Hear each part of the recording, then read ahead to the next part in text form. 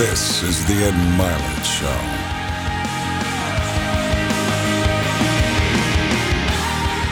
Welcome back to Max Out, everybody. Today, we are going to talk the economy. And we're going to take a look at what I'd call the conservative perspective on it. And then next week, we're going to talk the economy and have a more liberal or Democrat perspective. And I think, the best person on earth to discuss the economy from this perspective. The gentleman to my right is Stephen Moore.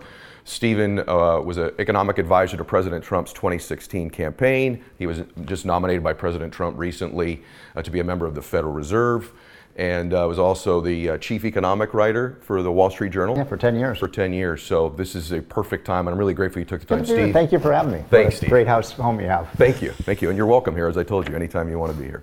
Okay, so why do you think, let's get right into it. Why do you think there's a perception that the economy isn't working for everybody? That most people think this economy, capitalism in general, right now isn't working for the vast majority of people. Is that a false belief? And why do you think people think that? Well, I actually would even challenge the question. I think people feel pretty good about the economy right now. I mean, the statistics show, about 60 to 65% of Americans feel like the economy is either good or great. And that's a pretty good number. But do they think that economy is good or great for them? Yeah, they do. I mean, we're seeing nice income gains. Right now, I think things are pretty good. I mean, think about this, Ed. We've got the lowest unemployment rate in the United States in 50 years. We've got the lowest inflation rate in 50 years. We've got the lowest interest rates in 50 years. We've got the biggest wage gains in 20 years. We have, one of the statistics I love to use is 7.1 million. You know what that number is? That is the number of unfilled jobs in the United States. 7.1 million? Unfilled. That's larger than the entire population of the state of Indiana. That's how many surplus jobs there are. So if you're a worker looking for a job, and you have a skill, that actually employers want, you can find a job. This is probably the best job market in 50 years. Now, whether we can sustain this, who knows what the future will bring. But right now, this is a pretty damn good economy. It really is. And now, our growth rate isn't quite where we'd like it to be. It's fallen down. We wanted, Larry Kudlow and I wanted to get to 3 to 4%. Trump would say, I want 5. I want 5%. Right, exactly. But, so we're now growing at 2 to 2.5%, which is decent. I think the China situation has been a problem, for Trump in terms of trying to get that trade situation resolved. But no, I'm going to say it's a pretty darn healthy economy. Right. I think that, I could tell you, and by the way, I'm not going to tip my own hand on what I believe in. I'm going to challenge things from both you and Austin. Good. And, I could tell you that when I see this recent advent, this drive for socialism, or what I'd call a real modification of capitalism, I think that's driven out of a sentiment. I'm not talking about that. I think most people think, hey, the economy is going well. Obviously, unemployment's lower. African American unemployment's lower than it's ever been. Latino unemployment, Latino wages are higher than they've ever been. Asian wages higher than they've ever been. And so I think people see that, but I don't think most people feel like that they're benefiting, that they're growing from it. So we disagree about that. And my proof of that is this advent of a massive shift to some extent in some circles, particularly Democrat circles, for a more socialist type economy, a more redistribution type economy. I'm going to challenge you again on that one, because I think my view is, because we do have prosperity now, people feel, look, the recession ended in June of 2009. This is October of 2019. So this has been a long, it hasn't been the most powerful expansion, but it's been a long one. And my feeling about this is, people are kind of taking prosperity for granted right now. They think, this is just the natural course of things for things to grow. And when people get better off, then they're willing to say, let's give stuff away for free and move toward a more socialistic model. I think it's almost a symptom of the fact that things are going well, that people are starting to say, let's have free healthcare, let's have free college tuition, let's have my patron saint economist, I don't know who yours is, was Milton Friedman. And did you know Milton? I know who he is, of course, I've read his writings. I was fortunate enough to know Milton pretty well, especially at the end of his life. And I consider him the greatest economist of the last 200 years since Adam Smith. And Milton used to say to me, Steve, he said, what was the most important enduring lesson of the 20th century? And he would answer his own question and say, it's that free market capitalism is a success, and communism, socialism, Maoism, Stalinism, Nazism, all these massive government control models are failures, right? And then he would forlornly say to me, yet the lesson we seem to have learned from all this is we need more socialism. Right. And I don't get it. Right. Socialism is a failure almost everywhere it has been tried, and so I shudder to think we're going to move in that direction, because I just think it's so wrong. And the other thing that I'm really concerned about is the war against wealth, and the war against success, and the war against anyone. You've made it. You've built a business. You're successful. You've experienced the American dream. What's wrong with that? Right. I mean, people think people like you are villains because you're successful. Right. I mean, listen to the rhetoric out of Elizabeth Warren, and I think that's pernicious, frankly. I mean, John F. Kennedy, who was a Democrat, used to say, "A rising tide lifts all boats." He did. And that's what we want. We want to be an aspirational country. I don't hear a lot of aspiration from the politicians these days. I don't, on either side, by the Yeah, way, and and I think you'd agree with that. The reason I wanted you on, and the reason I want people listening to this is, I think politics has become this debate of who's good and who's bad. President Clinton actually had a great quote one time. I don't know that he really believed it or not, but he said, politics shouldn't be about who's good and bad, but who's right and wrong. And we demonize each other, which I think creates these extremes in both sides of the party.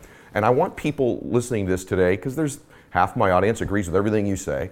The other half, how about today, and I'm going to do this with Austin too for the conservatives, just listen to what they have to say. Yeah. Let's hear their perspective. So I want to. By the way, it's so funny you should say that. I was just doing an interview the other day, and I said exactly the same thing. The biggest thing, I think, troubling thing I see in America today is people are hanging out with only people who agree with them, right? And, I may disagree with you, but I don't think you're evil. Right. I mean, and I don't disagree with you, but I mean, I know the idea that somehow because you disagree with someone, you find them offensive. Right. That's a new thing in America, and it means we're not listening to each other. We're not coming to any kind of bipartisan consensus, and this is leading to a polarization in the country, which I don't know about you, but I've never seen it this bad. I've never seen it this bad, and I think there's a lot of factors contributing to this. I just watched what Ellen said a few weeks ago, which was a very reasonable thing she said about sitting with President Bush, and she just got destroyed for saying a very reasonable thing. And I think one of the reasons that is that technology has begun to feed us only what we believe in as well. So not only do we only associate personally with people who agree with us, but because of what we click on, we're getting more of what we click on. It's self-reinforcing. Right, all the time. But to be specific, then I'm going to challenge you on something. Be specific. If someone said to you, hey, look, I do agree, I do feel like what Ed said, I don't feel like the economy is working for me, or I'm a young person, I've come out of a pretty liberal university, I look at this, I look at wage growth prior to prior to the last year, so wage growth was terrible in our country.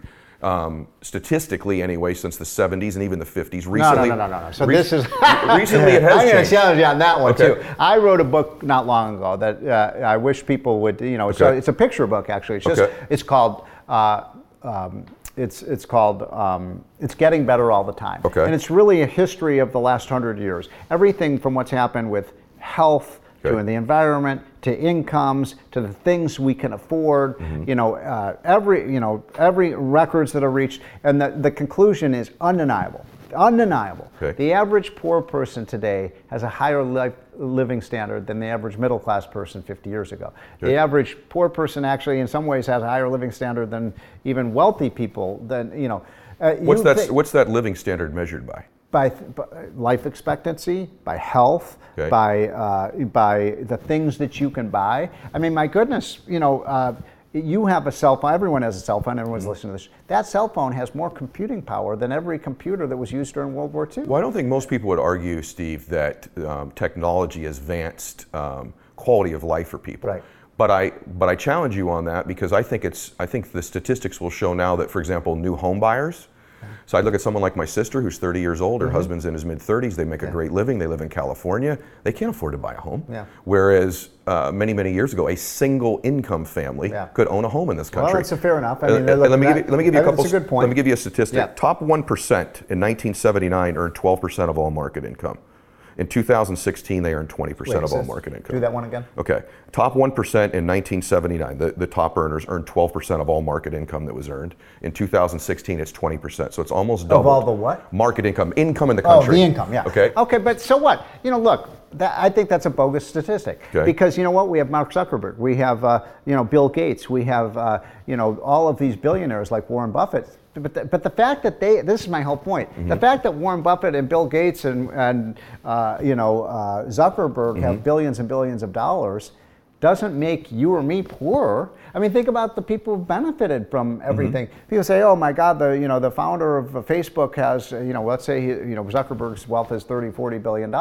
Well, first of all, think of all the people that he's made into millionaires because of Facebook. Number two, 1 billion people around the globe use Facebook. Nobody puts a gun to your head and says you have to use Facebook, right? And I hate this idea.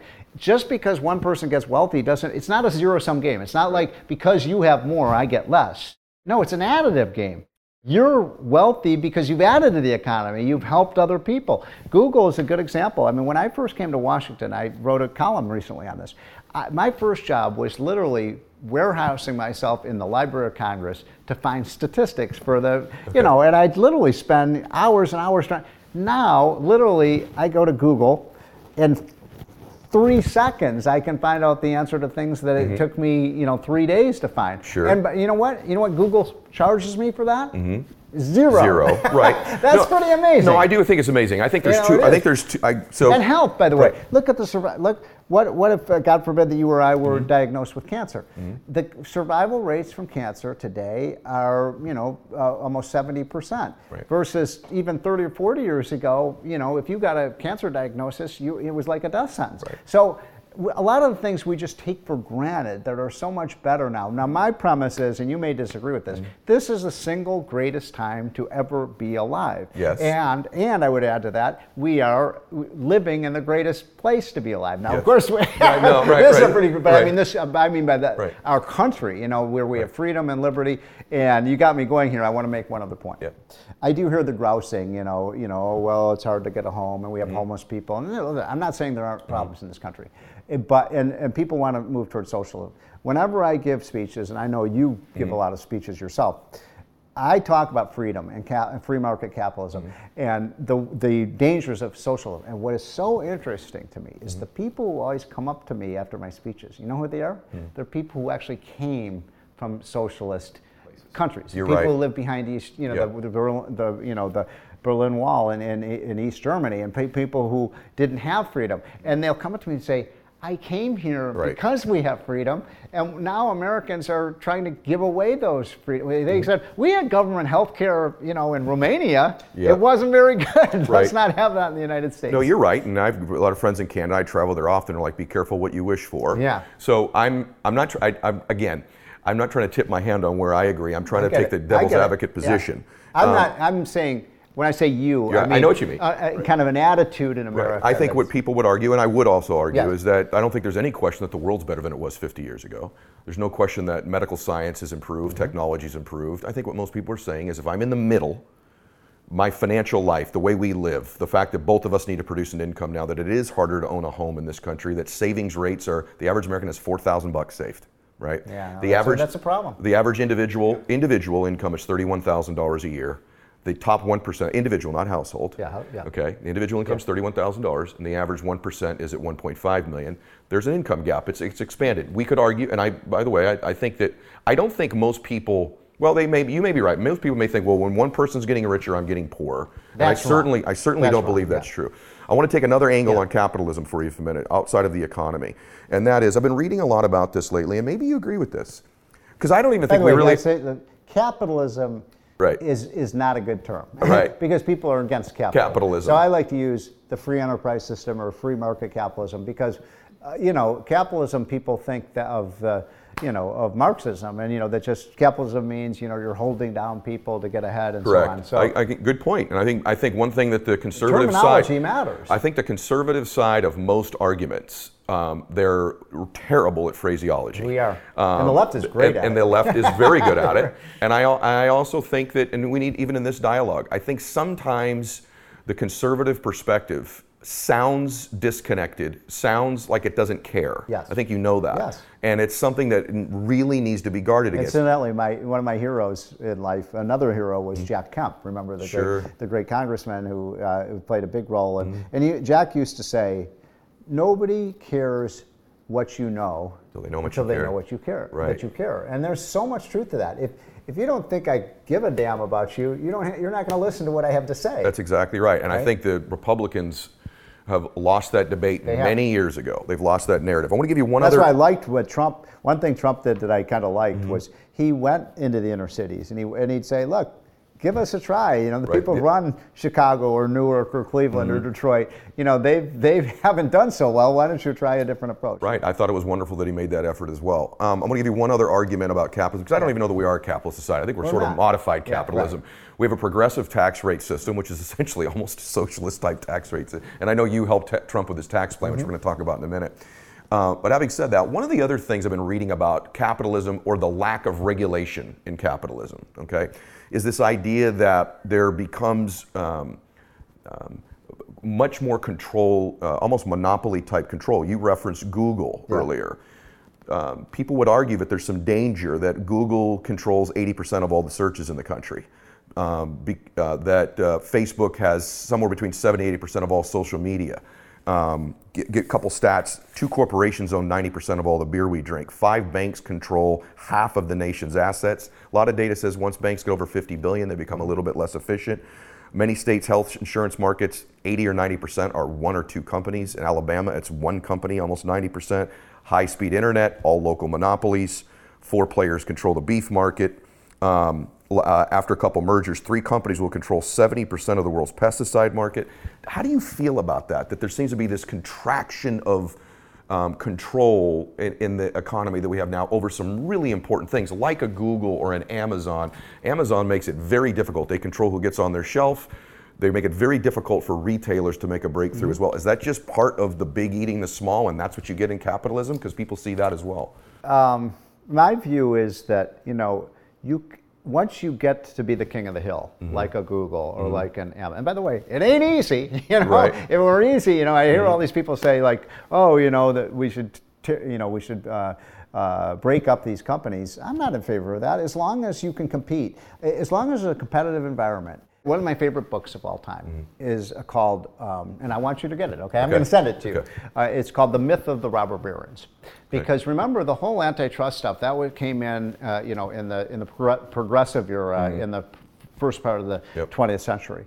And there was this view that J.P. Morgan and John Rockefeller and all these people, Henry Ford, were monopolists, and that they, were hurting poor people. And in fact, the truth is, there's very few people who's done more to build the United States than John D. Rockefeller, Henry Ford. And I don't like the assault against success. It gets back to the theme we've been talking about. Now, I think my view about Google and Facebook, by the way, I hate Facebook's politics. I'm a conservative, they're a liberal. So, but I still defend, my response to Facebook's politics is, I just don't have a Facebook account, If I don't want to use their product, nobody forces me to use it. But I think, look, let's do this show 10 years from now. Okay. Fair enough, I'd love to. In October of 2029, and I guarantee you Google will not be one of the biggest companies. Facebook will not be one of the biggest companies. Amazon, who knows? Amazon, could go bankrupt. I mean, it's, it's these companies. I remember, by the way, in the financial, distress of 2008, when you had these big banks within a matter of weeks, remember? You remember that? They failed. Right. So I don't want the government. I think you make a good point. I look at a Blockbuster Video. They didn't evolve. Now Netflix dominates that market. So typically, one other thing, I'm on the board of 2 startup companies that are in the technology industry. Talk about that for a second. And both of the companies, we hope, they're startups. They're always high risk when you start up a new company. You've done that yourself. But one of the things we hope is, look, we've started with maybe $5 million of capital that we raised. We hope to get to maybe $50 million valuation. Then you know what we want?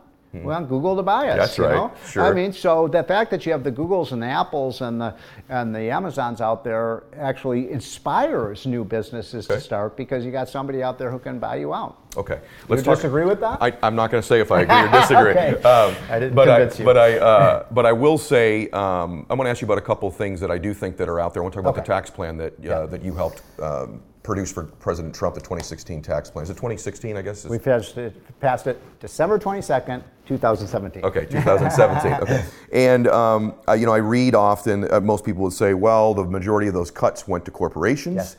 And although wage growth has spiked, data shows that a lot of those corporations took that extra money, bought back their own stock, that it didn't necessarily trickle down necessarily to the employees. That's something that you're going to hear. Yep. Facts do support that that's true to some extent. So how do you feel about that? First of all, the tax cut itself, when we talked to Donald Trump about it back 4 years ago, Larry Kudlow and I, we recommended a reduction in the business tax rate because we believe that was the biggest problem with the economy. Now, look, you just get this from a competitive standpoint. The United States had a 40% tax rate on our businesses, small businesses and large corporations. The rest of the world was down at about 20%. And by the way, they kept going down, down, down, down, down. And we had seen major American companies that were involved in what were called inversions, where they were actually giving up their U.S. citizenship and moving to Canada or Mexico or China or Ireland. Ireland has the lowest tax rate. So we told Trump, look, this is hurting, this is not putting America first. And a lot of Democrats believed that as well. They did, actually. We got, unfortunately none of them were for our bill, but the point is, we wanted to make America, the whole idea was, how do we make American companies competitive in a global economy? This is a global world. There's no putting the genie back in that bottle, right? And so the idea was, let's get the rates down so we're in the game. And Trump loved that idea. By the way, he was the one who insisted, not just for big corporations, but also for, there's 26 million small businesses in this country. 26 million. Let's make sure every man and woman who runs a business gets this lower rate. Now, I'm not going to apologize for that because I actually think it's been a big success. One of the things that's happened is we're sucking capital now from the rest of the world into the United States. We're the it country right now. Japan isn't growing. Germany has been in a recession. Europe is flatlined. China's economy is falling. We're doing really well relative to the rest of the world. And I would argue, as a competitive, point of view, by cutting those rates, we made America a more, attractive place to invest in. Some people would argue, though, that has been true. We've seen that happen. But having said that this was going to be paid for with GDP growth, and that the deficit is growing as well, and that's not a very conservative principle. I'm going to give you a statistic. Okay, you ready for this one? So in 2019, today when we talk, it's about October 22nd. The fiscal year for 2019 ended on September 30th. So we now know what were the numbers for 2019. Federal tax receipts, the collections into the federal treasury in 2019, adjusted for inflation, were the highest they've ever been in American history. Okay. Now, what that tells me, but then you're saying, well, why do we have $1 trillion budget deficit? And what that tells me is we do not have a revenue problem. Our revenues are just fine. We have an overspending problem. And I will blame both the Republicans and the Democrats for that. The Republicans want to spend more money on the military. The Democrats want to spend more money on social programs. So what did we do? We spent more money on both. Both, right. And that's why we have a deficit. Okay. And are you good with this? Are we good that we keep going on a few of these things? Is this okay? Okay, I love it. Okay, I love it. Go. I have friends in the know, I won't say who they are, that think they're in the know, that say this is not the Democrats will tell you this is an Obama economy. And Trump then immediately took credit for the economy when it was going well after his plan was instituted, and even prior to that plan being put in place, he was too, because let's be honest, most of this stuff's just happening now, as you said. I have a lot of friends that say it's neither, it's a Fed economy. A Fed economy. A Fed economy. Right. That this has been a quantitative easing, this has been a printing money economy, and that that neither one of these two should be taking credit for anything that's happened in the economy. And secondly, that if a recession does come, and I'd like your opinion about this, do you see one coming the next 2 to 4 years, as most people in your position seem to be predicting, that perhaps it could be a much more extended recession, maybe not as deep, but could be longer because there's not a whole lot the Fed could do to help this time because it's all been done? So, I've been in the policy game now for 35 years. This is what I do, economic policy. So I clearly don't agree with this idea that, it doesn't really matter who the president is, but policy matters. When you make policy shifts, it makes a big difference. I mean, I lived through what I call the three stooges of the American presidency: Richard Nixon, Jerry Ford, and Jimmy Carter. I mean, it just didn't get much worse than that, right? And, by the way, these are pretty amazing statistics. I think you know them, but people are surprised when I say that. From 1968 through 1982, which was a 15-year period, adjusted for inflation, the stock market lost 62% of its value. Wow. 62% of its value. Wow. But why? We had high inflation, we had high tax rates, we're doing everything wrong. A big welfare state we'd build up, and the way I like to put it, I'm a little biased, folks, but I'll just say it, the clouds dispersed, the sun came out, and God gave America Ronald Reagan. And what did Reagan come in? He came in, cut taxes, cut regulation, restored sound money, expanded trade, and we had one of the biggest booms in the history of the country. And by the way, just so people don't think I'm some kind of partisan, the economy boomed under Reagan. It grew even faster under Bill Clinton. Right. Bill Clinton was a genuine new Democrat. Right. I mean, can you think of any of these Democrats on the stage today who would say the era of big government is over? No. And would any of them cut the capital gains tax? No. Would any of them promote free trade and that thing? We had the biggest retraction of government spending under Bill Clinton since Harry Truman was president. So my point is that when you get things right, things go well. I mean, and then I believe that the Obama recovery. I don't believe this is just a fact. It was the weakest recovery we had from a recession since the end of World War II, and Trump capitalized that. A lot of people would say, gee, why are people voting for Donald Trump? Everything's so good in America. Well, you know what? Yeah, if you lived here in Laguna Beach, California, or lived in Hollywood, if you lived in Silicon Valley, if you lived in where I live, the swamp of Washington, D.C., or Wall Street, things were going great. But when I was on that presidential campaign, we would go to places like Erie, Pennsylvania, and we'd go to Charleston, West Virginia, and we'd go to Frankfort, Kentucky, and we would go to Oshkosh, Wisconsin. And I would say, I'd talk to the folks, and I'd say, how's that Obama recovery going for you? You know what they'd say? What recovery are you talking about? There is no recovery here in Erie, Pennsylvania, or Flint, Michigan. So there were whole areas left behind. I feel kind of proud. I think the country is doing better now. You know what? We're going to know the answer to this in 1 year. Because people are going to decide. So you think that a recession could be pending, but you think it has something to do with who gets elected into the... Well, look, at any point in time, as you know, there's always a 15 or 20% chance in the next year or two. So when you ask me, is there going to be a recession in the next 3 years? There's probably a 50-50 chance, because the economies do go through cycles. There's all sorts of things that could happen.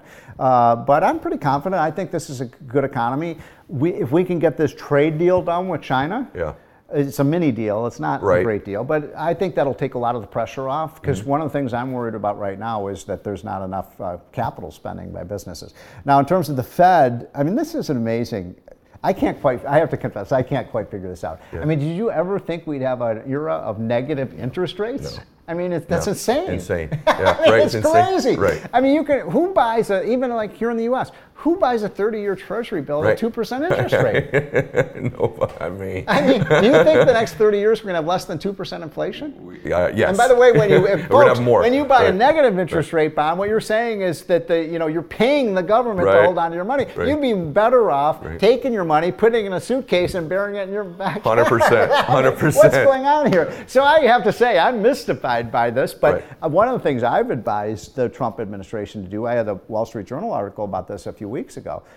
My God, as long as we got 2% interest rates, we should be issuing 50, 100-year bonds and locking in these low interest rates forever. Because I've been wrong. I don't always admit when I'm wrong, but I've been wrong. Every speech I've given for the last 10 years, I say, well, interest rates can't go any lower. And they keep going lower. Incredible. I mean, when you and I were, I don't know exactly how old you are, I'm almost 60.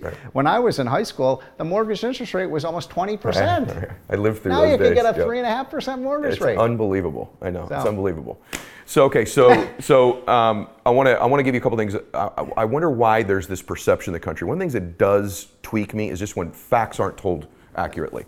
So there's this notion, and as you know, that the rich aren't paying their fair share. That that somehow the top 1% somehow avoids taxation, which we both know isn't true. The top 1%, you know the stats better than I do. They pay 40% of the income tax. I mean, that's incredible. They pay almost 40% of the income, and they earn about 21% of that income. So they earn 21% of it, but they pay 40% of the tax revenue. So it's just an absolute untruth that the top don't pay their fair share. And I want to add another statistic. And the bottom 50% pay no federal income taxes. They pay maybe 2% or something like that. They pay almost nothing. So it's a highly progressive system. Right. Now, I hear all this talk, let's go back to the golden age when we had 70 and 80 and 90% tax rates. Well, you know what? This will surprise a lot of your viewers and listeners. Back then, the rich actually paid a smaller share of the income tax than they do now. Okay. You know why? No. Because rich people have tax accountants, and they didn't pay those rates. What I'm for is the flat tax. Right. No deductions, no loopholes, no special interest provision. You can't hide your money from the IRS. Everybody pays a rate. I don't know if it's 17 or 18%. If you're a family of four, your first $30,000 of income is tax-free. You fill out your tax form on a tax. I mean, I'm not a rich guy. I'm not rich. I'm doing pretty well, but I'm not rich. I had the 200-page tax return. I know. It's ridiculous. Right. Why is that never gained traction? Is that because there would be a reduction for the top rate? I'll tell you why. Okay. Because do you think anybody in Washington wants a flat tax? All the power, we talk about the swamp, the tax code is the swamp. Right. It's all tax attorneys and tax lawyers. I mean, why would you come to be lobbyists? Do you think a lobbyist wants a flat tax? So if you feel strongly about that, you have Trump's ear. Why is that not something he'd go run on? Well, we tried to sell him on it, and that's why we wanted to bring the rates down. Lower. I mean, this is why, look, ladies and gentlemen, if you reintroduce 50, 60, 70, 80% tax rates, I guarantee you within 3 years, you're going to have so many loopholes in that tax code. I mean, it's just the natural course of events. Right. And that's the worst tax system of all. I want a low rate with a broad base. And it seems like the left wants a high rate. And by the way, some of people just say, we want to be punitive. We don't even care if it raised revenue. We just want to sock the rich. I have a problem with that. Right. Who does that help? I'm going to leave that alone, but I don't think yeah, who does that help? What do you feel about universal basic income from Mr. Yang? People are looking at that. They like it. How do you feel about that? I'm not totally against it. Wow. But what worries me is that it becomes a disincentive to work. Look, what we need Americans to do is work. One of the problems we had in the Obama years, we still have in the Trump years, we got a lot of Americans on the sidelines who could be working and should be working. And look, people who work longer have longer life. Work is a good thing, actually. Right. Work gives you a self-worth. It expands people retire, actually die at a younger age than people who continue to work. So, work gives you a purpose in life, I think. Don't you agree with that? Absolutely. And so, I don't want people on the sideline. I don't want the government giving people, I do think, look, we're a rich country. People should be able to have health care. We want housing for everyone and so on. But I don't want to disincentivize people to work. That's why I don't want high tax rates. That's why I don't want big welfare giveaways. I do think, look, if you work 40 hours a week, you should have a guaranteed income, and not necessarily the employer providing it, that will provide you a subsidy if you're working. You got to work, though. If you're sitting on the sidelines, no, we're not going to subsidize. Then how's that different than just raising the minimum wage? And why wouldn't you? Because I'll tell you why. Okay. Because if you raise the minimum wage, then all of the cost is borne by the employer. What's the employer going to do? You hire people. If you're, I always say, $15, $16 on a minimum wage. I have 2 teenage boys. I love them to death. I don't always like them, but I love them. And I always say to them, but you'd be insane to pay these kids $15, $16 an hour. I don't want to price people out of the work market. Do you remember the first job you had when you were a kid? I do too. I was working at a little factory, a busboy. I was working in a little factory filling orders, And you learn a lot from your first job, don't you? How to show up, how to be nice to your boss, how to just be an employee.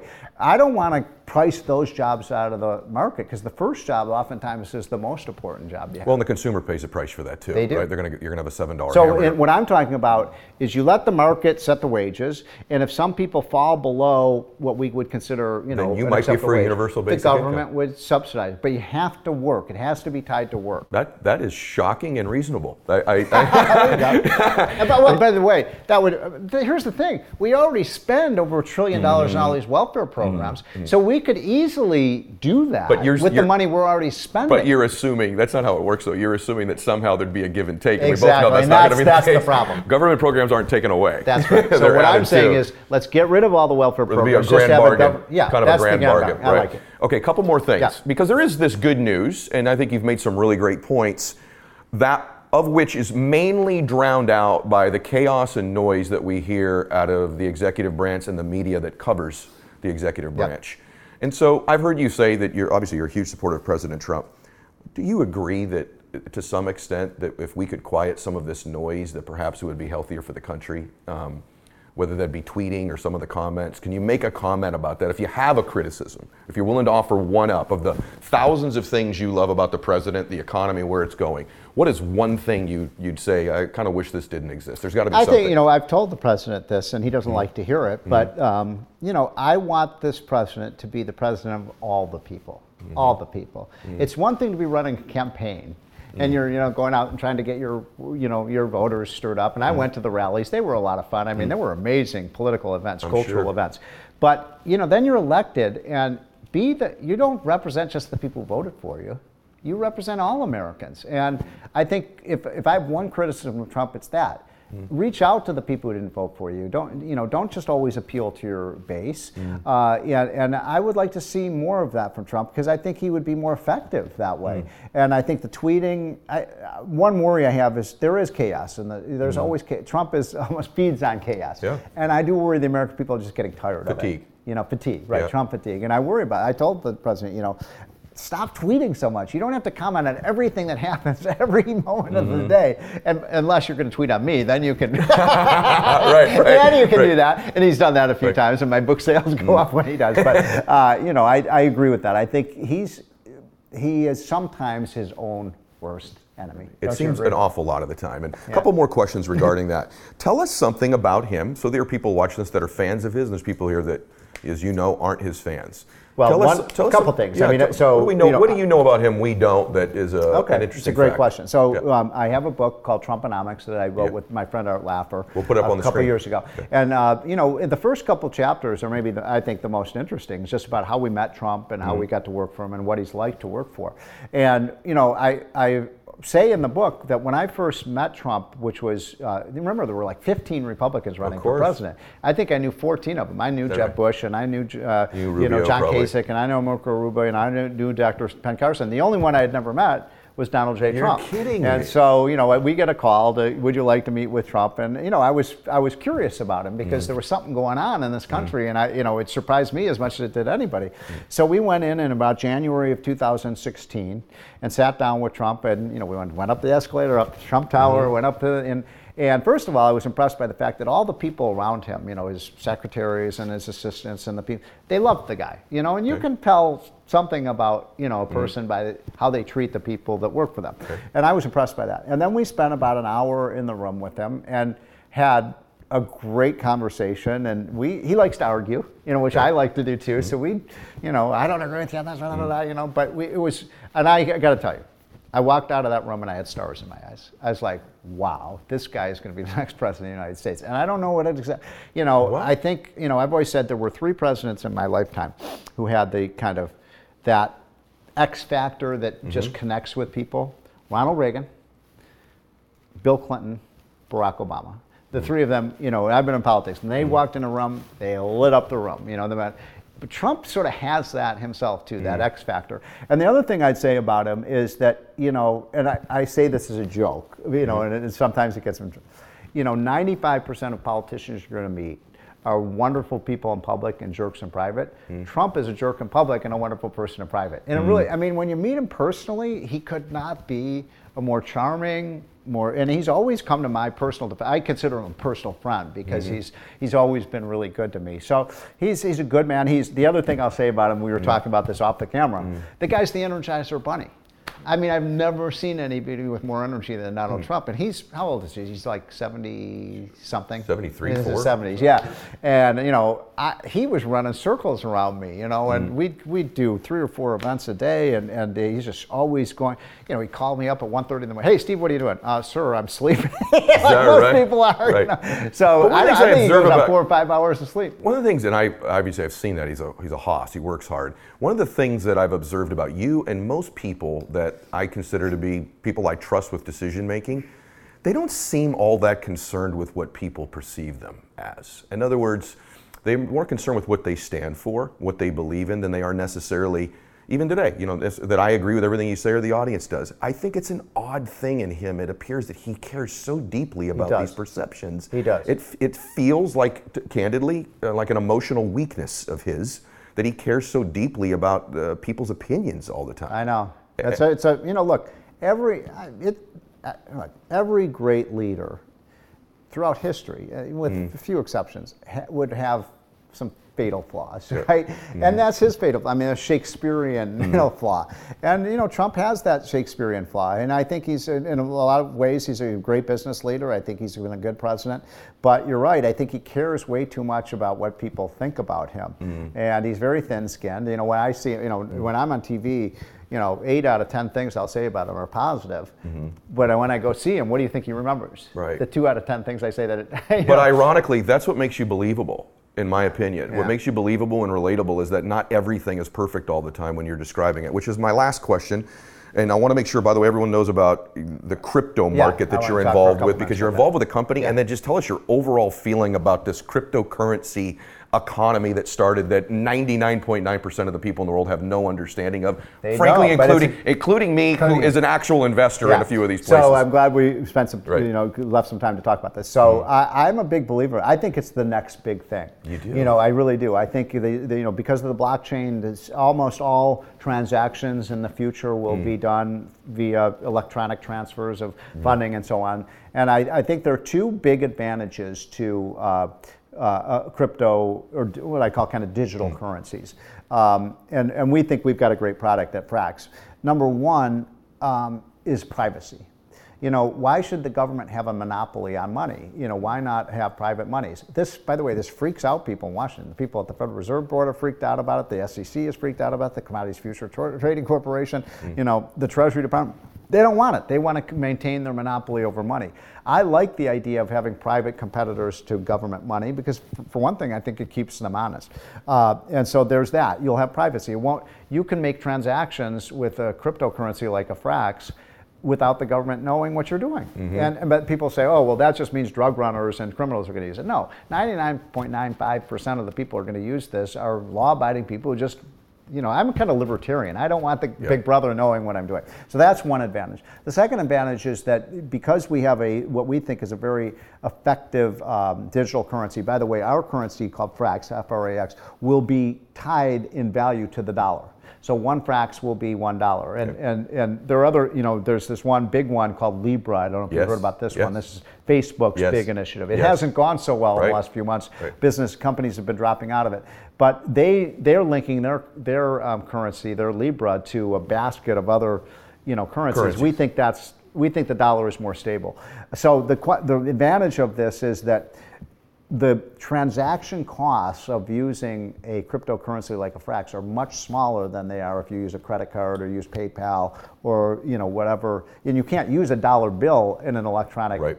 So we think the transaction costs. Now, somebody making $100 of purchases, that's not going to be a big deal. But if you're talking about millions of dollars of purchases, that saving of 1 or 2 or 3% is significant. Okay, in a global economy too. Speaking of that, 2 more questions.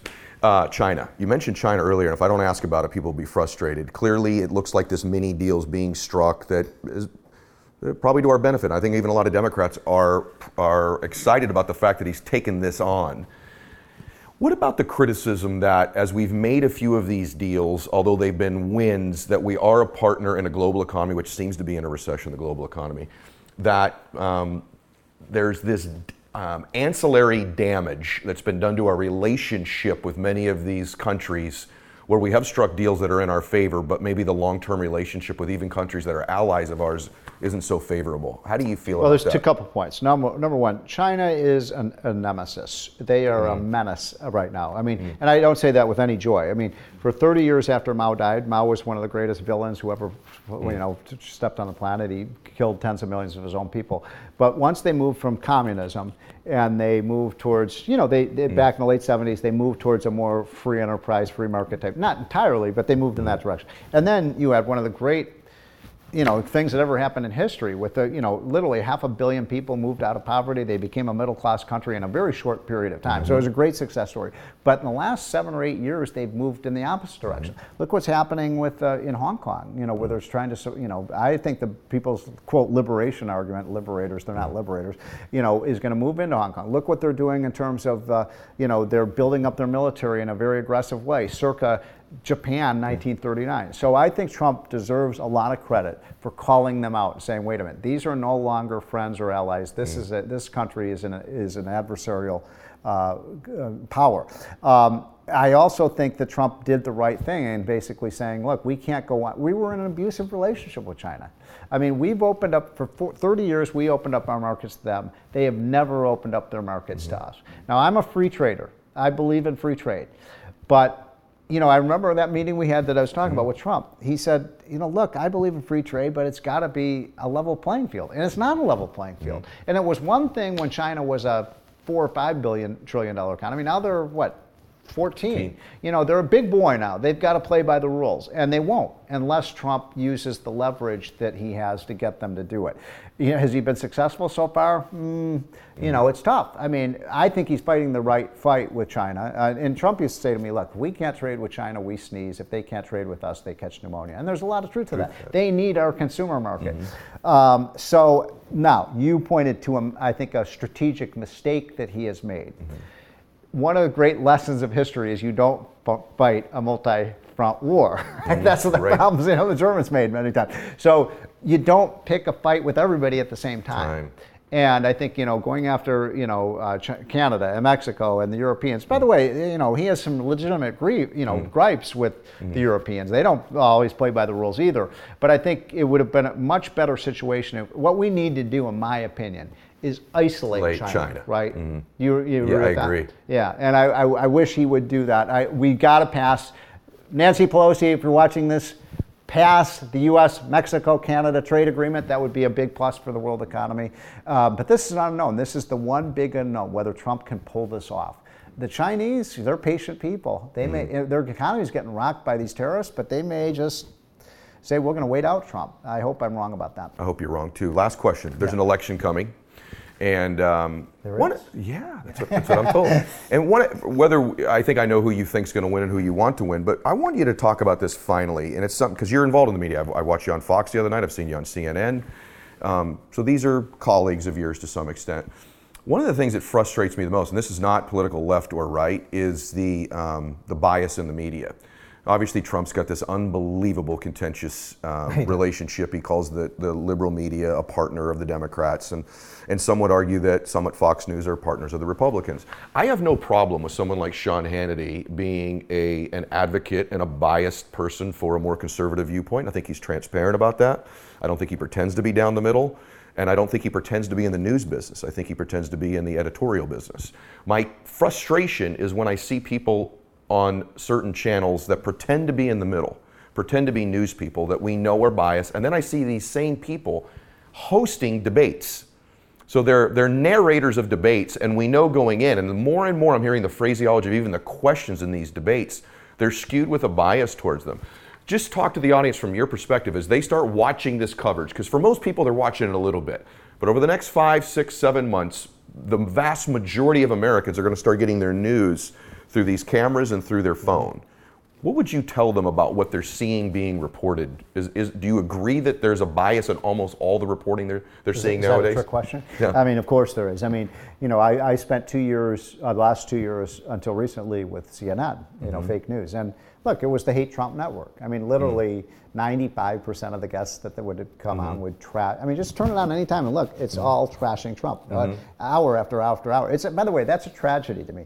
I love Ted Turner's idea, of what CNN was supposed to be. Remember when it's a 24-hour news network where you could actually find out what's happening in the world. I just want to inject one thing. So people listening to this would probably go, I agree with you. And you know what that's been? That's been a response to what Fox did to Barack Obama. That may be true. Well, except, look, Roger Ailes was a genius. I know that there's this Netflix thing about him that makes him out like, and I don't know about his sexual escapades, but I'm just saying what he recognized is something we as conservatives have been complaining about for 40 years, which is that, you could watch 3 networks and they were all liberal. And he recognized, hey, there's 40% of the country that's conservative and they're not being served, and he tapped into that market. Fox News is a conservative network, and CNN and MSNBC are extremely liberal. But I know this from being in the newsroom. I spent 10 years at the Wall Street Journal. Most journalists are liberal just by their orientation. And so what Trump did actually kind of effectively, I think, was it drove the mainstream media crazy. He did an run around. Why, you asked me why does he tweet so much? Right. Partly because he feels like I can get directly to the people without going through the media. I just wish there were some network out there that just, if I want to turn on the TV right now, I just want to know what's going on in the world. Right. I don't want somebody's opinion about Trump or positive or negative. What's going on? What's going on with the stock market? What's going on? And I think there's a market for that. I think it's too bad. The other thing I would say, I think this is true about the schools too. We have a public schools, government school system because we want to teach people how to think, how they can be productive and educated and informed citizens. This is not, original to me, but I think it's so true. Now our schools don't teach people how to think, but what to think. And the media does the same thing. They're not trying to present you with the evidence so you can make a decision. They're trying to tell you what you should think, and I think people are getting sick of it. Don't you? I do, and that's why I think things like today are so valuable, and I want to do more of them. And again, everybody, next week. Well, you're going to have my buddy. I'm going to have your friend Austin on, right? Who's a different side of the aisle. And he actually, you would be surprised, he and I probably agree on 60%. I can't wait to tell him that you're open to universal basic income. I think he's going to love that. But we get rid of the welfare state. Stuff. But I just want the audience to know, I'm glad we finished with that because I don't believe that network exists. I don't believe Fox is fair and balanced, and I certainly don't think CNN's down the middle. And I think MSNBC has raised their hand and said, look, we're out there left, right? I don't appreciate. But who's in the middle today? That's my point. I don't think it exists. Yeah. And that's okay. That's okay because you know why CNN did it? Because it drives ratings. They watch Fox's ratings. Ratings lately? Well, theirs aren't very good, but that could be argued because it's divided up between the two. Ever since they lost me as a contributor, the ratings. They just tanked, right? Well, we know my ratings are going up because you're here today. So, Steve, thanks so much for today. Let's do it again. I enjoyed it. Everybody, if you enjoyed that, remember next week you'll hear the other perspective.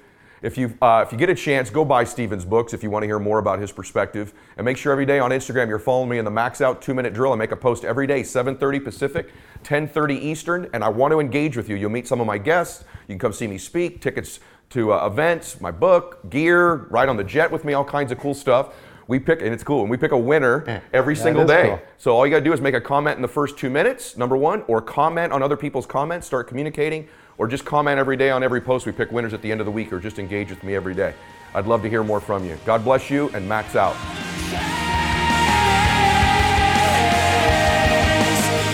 This is the Ed Mylett Show.